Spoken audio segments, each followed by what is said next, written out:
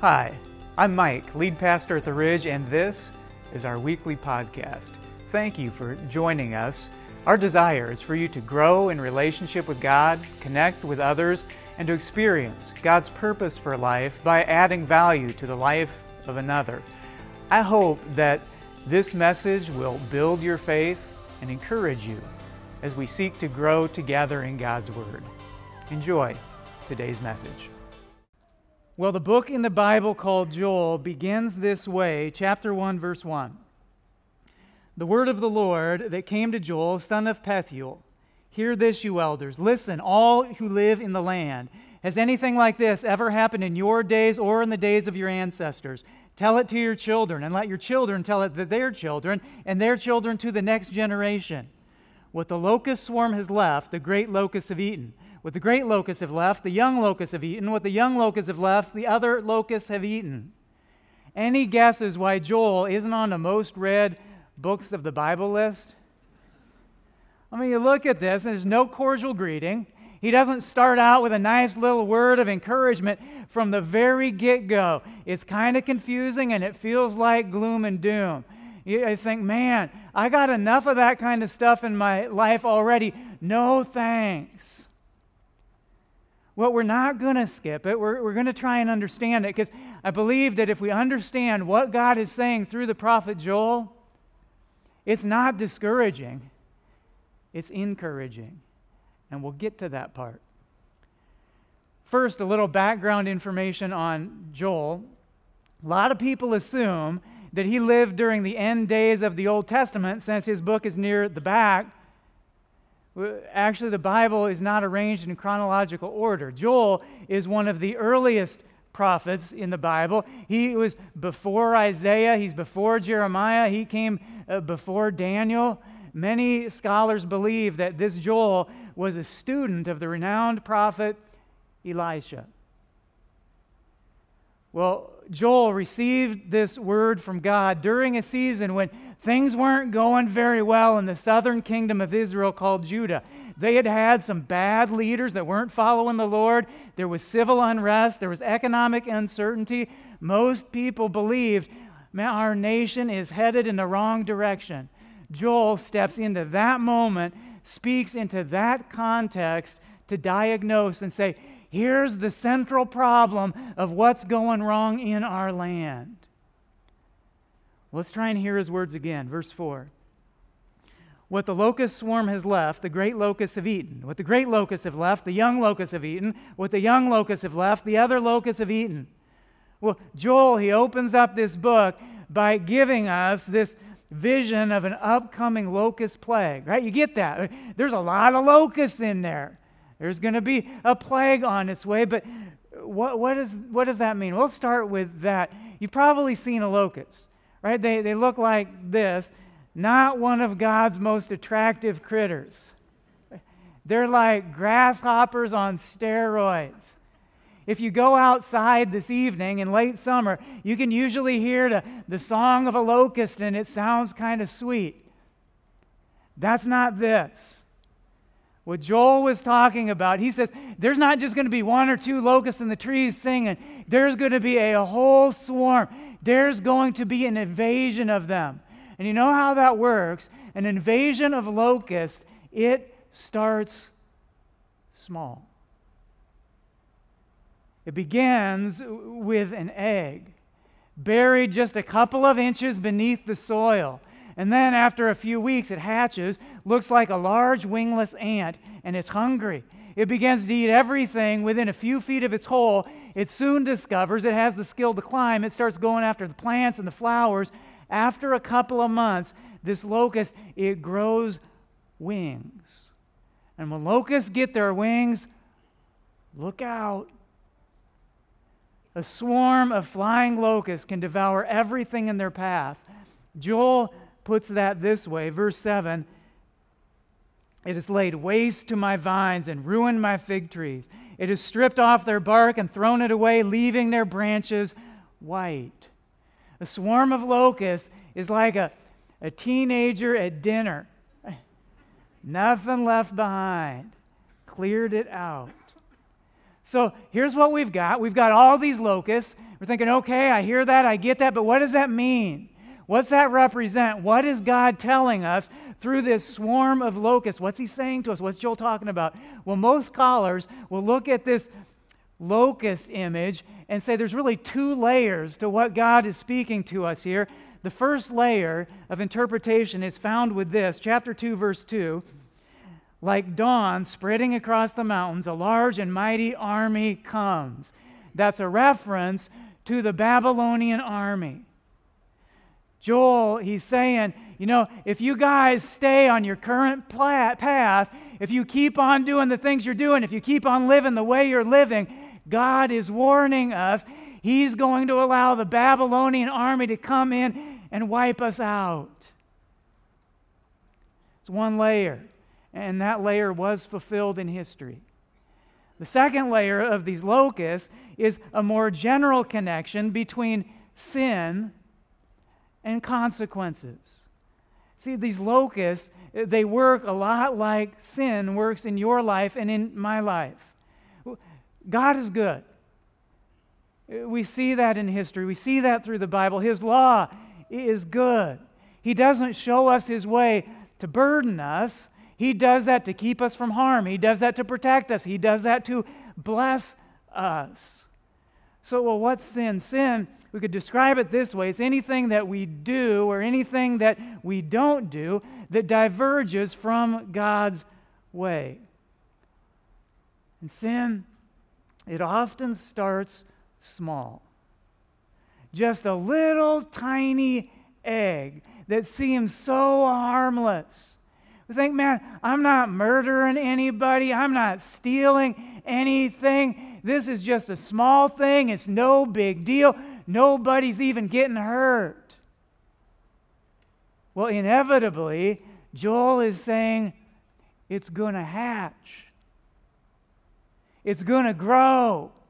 It's going to get wings. It's going to cause damage. See, you and I, we're pretty good at spinning things today, and we can find ways to spin the sin in our life any way that we want to spin it. But Joel is cutting right through that spin and saying, whatever you do and whatever you call it, the reality is the wages of sin hasn't changed. Wages of sin have been consistent throughout all of history. Paul puts that this way in Romans 6:23, says the wages of sin is death. And maybe you've heard that, but you're thinking, well, I've done a little sin in my life, but I'm still here. I'm still alive. I didn't die because I sinned. Well, what does that mean when the Bible says that sin is the wages of death? Well, again, two layers. One, someday we will come to an end with our physical bodies. That is in our future. The other layer to it is this: the death that comes along with sin that the Bible talks about, it's not just physical death. It can include the death of our integrity. It can include the death of our character. It can include the death of our contentment, or the death of a relationship, or the death of trust, the death of a preferred future, the death of our identity, the death of our potential, the death of our inner peace. God, He's not some ogre that's in the sky. He created this world. He knows the way that it works. It may seem like just a tiny little insignificant egg, but God, He knows. He knows that egg's going to hatch. He knows that it's going to grow. He knows that it's going to develop wings. Joel is saying to them, and he's saying to us today, sin, the consequences haven't changed. It's going to cause pain, hurt, loss, damage, harm, fear, guilt, regret, anxiety, maybe not immediately, but someday. And God doesn't want that for you. It's not what He wants for you. Sometimes what God does, we may not like it, but sometimes God, He allows a locust or two to get into our lives, to wake us up, to get our attention, to bring our hearts back to Him before we get hit with the whole swarm. So before we get to the rest of Joel, there's still some good, encouraging stuff coming. Let's ask ourselves a question and just do a little introspection. Is there anything like this locust invasion happening in your life right now? Is there a locust that's maybe nibbling a little bit at your soul? Any warnings from the Holy Spirit? Any locust that might be pointing you to an area of unfaithfulness? Is there anything going on in your life where you're asking God to take it away, but maybe God is allowing it to get your attention and change your direction? Well, what do we do with that? Joel continues. Chapter 2, verse 12. Even now, declares the Lord, return to me. Return to me with all your heart, with fasting and weeping and mourning. Rend your heart and not your garments. Return to the Lord your God, for He is gracious and compassionate. He's slow to anger and abounding in love, and He relents from sending calamity. He doesn't want to do that. He would rather than sending calamity into our lives, He would rather than we experiencing the consequence of sin. God's desire is for us, when that happens in our life, to repent. That's the word that the Bible uses, is this word repent, and it's not a very popular word today, and it's widely misunderstood. I want to take just a moment to explain that to you. Repentance isn't just getting it out so that we feel better. Repentance, the word, it literally means to change your mind. Repentance, as the Bible talks about it, it's not just guilt relief, it's life change. It's saying and recognizing, God, I see what you're saying. I see your word. I see your teachings. I see your truth. I don't always live up to that. I don't always follow all of that. And I just want to start by saying, you're right. I'm wrong. I'm going to put my trust and my faith in your ways, in what you teach and what you're saying. And so it starts in our heads. It starts with a change in perspective and saying, God, I'm going to trust you and your word and what it says. And it's also a condition of our will. It's a decision. It's a decision to stop doing something or maybe to start doing something. It's a commitment to say, God, I am open to actually changing. And then this, verse 13. Rend your heart and not your garments. See, when it comes to repentance, as we see it in the Bible, it's not a formula. It's not just a little prayer that we can read and we can recite. It's not just a hoop that we can jump through. God's not saying, hey, just go get some rosary beads and rub those around a little bit and then I'm going to be happy. Well, no. Repentance, as we see here in Joel, at the center, it's a condition of our heart. It's what's going on inside of us. Do we feel it? Do we really deeply mean it? Well, how about you? You have any locusts? Joel's saying, look for them. See if you got any locusts in your lives, and then repent. Just tell God, God, I'm sorry. God, I want to change. Spirit, give me the power to be able to live out that change. And here's what I find. I find that we don't have to hide it and we don't have to pretend, because God, He already knows. And He still loves. Here's what repentance is. Here's what repentance is in my life. Repentance is an opportunity for me to very personally experience just how forgiving and how gracious and how good God truly is. I invite you to try it. It's not discouraging. I find it very encouraging. What happens next? Say we identify, hey, I got locusts going on in my life, and I repent. What happens when we do that? Well, that's where Joel goes next, verse 19 in chapter 2. I am sending you grain, new wine and olive oil, enough to satisfy you fully. Fully satisfied. Anybody interested in that? I'm like, yeah, I'm in. I'd like to be fully satisfied. I'm sending you grain, new wine and olive oil, enough to satisfy you fully. Well, that doesn't necessarily mean that we're going to get more. It may mean that God will give us contentment with less. Fully satisfied. Sometimes God works this way. Sometimes God blesses us with more stuff, but sometimes He gives us a greater joy for the stuff that we already have. Sometimes God will bless us by taking the pain away, but other times He'll give us peace in the midst of our pain. Well, ready for the best part? This is Joel 2, 28 and 29. This is one of the favorite couple of verses of mine in the entire Old Testament. Check it out. And afterward, I will pour out my Spirit on all people.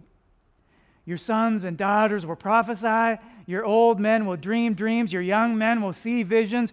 Even on my servants, both men and women, I will pour out my Spirit in those days. Well, that sounds pretty exciting. When's that going to happen? When's that going to be fulfilled? Well, the passage says, and afterwards. So we should be asking, well, after what? This passage, it was the future for them, but for you and for me, this passage, it's the past. Afterwards refers to after the resurrection of Jesus. Really cool thing. After the cross, Jesus, He's resurrected. He's raised from the dead. His disciples, they're thrilled about this. They're like, yes, we have living proof that what He says is true. They're thrilled about the resurrection. What happens? So Jesus ascends into heaven. And He says, hey, I want you guys to go and to tell the world, I'm alive, I'm resurrected. I want you to go spread this to everyone. So what do? Peter goes to Jerusalem, very first sermon that takes place after the resurrection and after the ascension of Jesus. Peter, he uses this passage. All the passages he could possibly use in the Bible after the resurrection and ascension, Peter, he goes to Joel chapter 2, 28 and 29 to say, hey, I want you guys to know what life with a resurrected Jesus looks like. It's this. He said, and afterward, I will pour out my Spirit on all people. Your sons and daughters will prophesy. Your old men will dream dreams. Your young men will see visions. Even on my servants, both men and women, I will pour out my Spirit in those days. Those days are these days.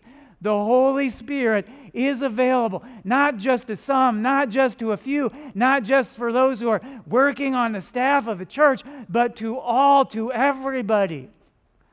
Joel is saying here, and Peter was saying here, the Holy Spirit is available to all of us. This invitation from God, this is incredibly wide open, inclusive. Look closer. I mean, no category is left out. And afterward, I will pour out my Spirit on all people. All people. Hawkeyes and Cyclones. Was that too soon? Oh well, went there anyway. And afterward, I will pour out my Spirit on all people. Your sons and daughters will prophesy. Sons and daughters, both genders. Your old men will dream dreams. Your young men will see visions. Old men, young men, all ages. Even on my servants, all social classes, I will, both men and women. He gets to both genders again. And then in verse 32, he adds this, and everyone who calls on the name of the Lord will be saved.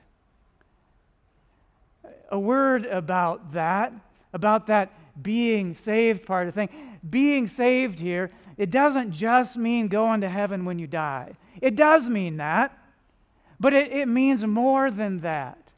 It means being in a restored relationship with God through Jesus now. We can experience that now, and we can experience that forever.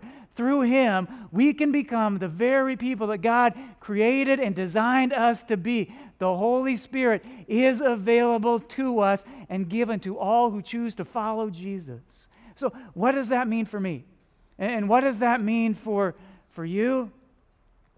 It means that Christianity was never designed to be about one leader, but rather it's a movement.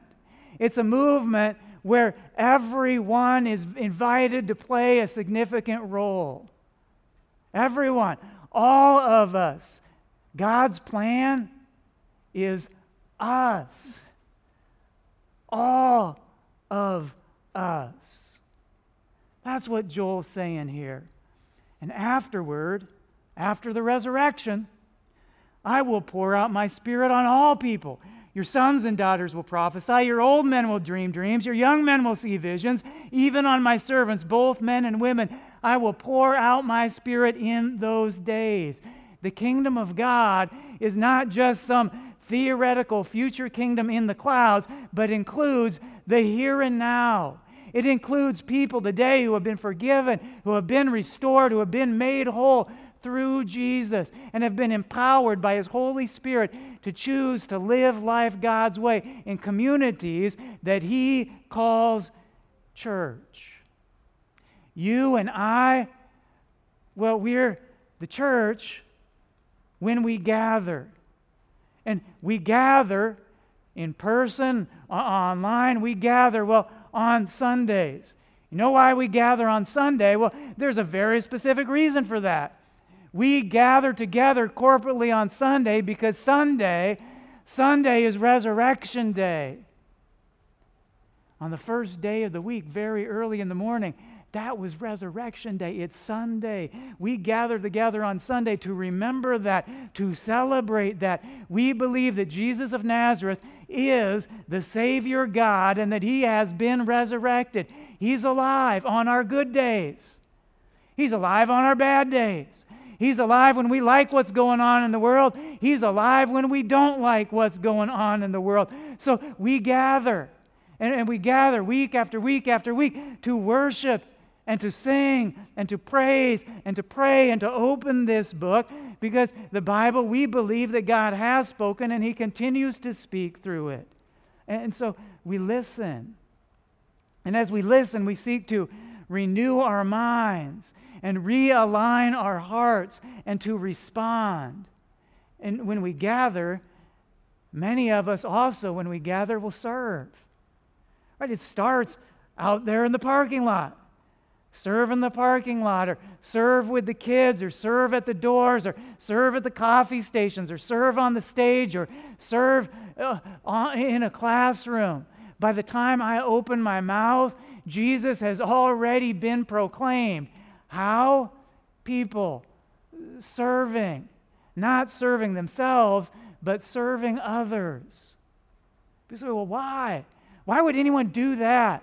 Why would anyone stand out in a parking lot in the morning and kind of point people where to go? Why would anyone do that? Why would anyone stand in a gathering space and greet people and say hi to people that they may or may not know? Why would anyone do that? Well, here's why. Not because they have to, but because they want to.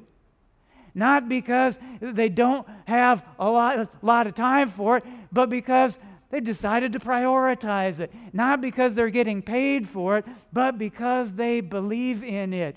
No act of service is insignificant when it's done for the most significant purpose of pointing people to Jesus. That's what all of you do when you serve. And man, I'm grateful. Thank you for what you're doing. God is grateful for what you're doing, being a testimony of His kingdom. Joel 2:28. And afterward, I will pour out my Spirit on all people. Your sons and daughters will prophesy. Your old men will dream dreams. Your young men will see visions. Even on my servants, both men and women, I will pour out my Spirit in those days. You and I, we are the church. When we're together, when we gather, we're also the church when we scatter. We're the church when we're not in this room. We're in the church when we're not all together. See, being the church, it's not a part-time gig. Being the church isn't just like, 60 minutes that I put on my schedule on a Sunday. When you choose to follow Jesus, you sign a full-time kingdom employee contract. Did you know that? Yeah, God tells us about that this way. Acts 1:8, He says, you will receive power when the Holy Spirit comes on you, and you will be my what? Yeah, my witnesses. Because that's who you are when you choose to follow me. Now you're different. Now you are my witnesses. And witnesses, that's not part-time. There's no such thing as a part-time kingdom witness. Well, I'll be a Christian some of the time. And I'll choose to follow Jesus once in a while. And I'll choose, to commit to His way when it kind of works out with what I'm doing. Well, no. That's not what the Bible tells us. The Bible says it's a full-time gig. Perhaps your vocation, is in the financial field or the educational field or the healthcare field or the legal field or some other field. No matter who pays your salary, you are a full-time employee of the kingdom of God.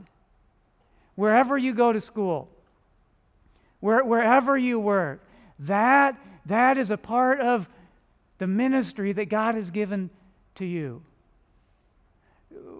Whatever decision, every time you make a decision, you have an opportunity to show people, to be a witness of the kingdom of Jesus.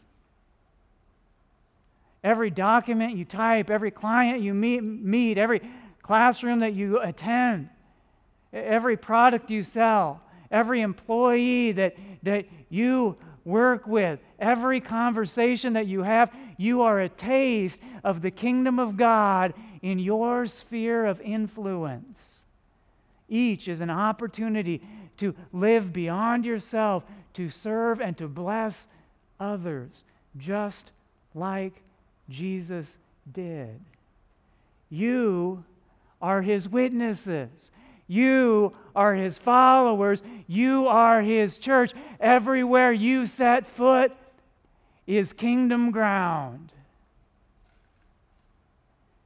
Joel puts that this way. And afterward, I will pour out my Spirit on all people. Your sons and daughters will prophesy. Your old men will dream dreams. Your young men will see visions. Even on my servants, both men and women, I will pour out my Spirit in those days. Who's given the Holy Spirit? Well, we are. Who are the prophets? Joel says, we are. Who are the dreamers? We are. Who are the visionaries? We are. This isn't just one person or a few highly gifted people. This is a movement. And Joel and Peter and God are saying, you are invited. You're invited. And you know what that is? You know what we call this image that Joel had thousands of years ago? There's a name for it. It's called church. It's church. Joel 2:28 and 29, that is the church. The church was God's plan, the church was God's strategy, and it still is.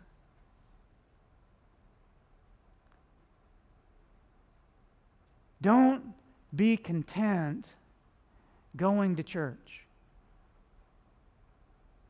Don't be content believing in church. Don't be content belonging to church. Be church. Be church. God invites you, Jesus empowers you, and the Holy Spirit guides you. Here's how to be church day after day after day. Just open yourself up to His leading. Just say, Spirit, today, what role can I play today? I'm listening. I'm listening. I'm listening throughout the day. How can I participate today? Who can I bless today? Who can I serve today? How can I be a witness of Jesus today? That's the church. That's your role. That's your calling. Thanks for joining us today and listening to our weekly podcast. My name is Will Heron. I'm the Director of Discipleship here at The Ridge.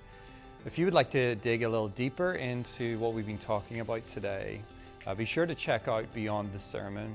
This is a weekly devotional that goes out after second service on Sunday. There you'll find the scripture that we've been looking at, some questions for you to dive into. But then there's also a discussion that I have with whoever is teaching that Sunday, and we just dive deeper into different themes and topics from the sermon. If you've enjoyed our podcast, feel free to share it with your friends, and also jump on our website, ridgelife.org, to get more connected here at The Ridge.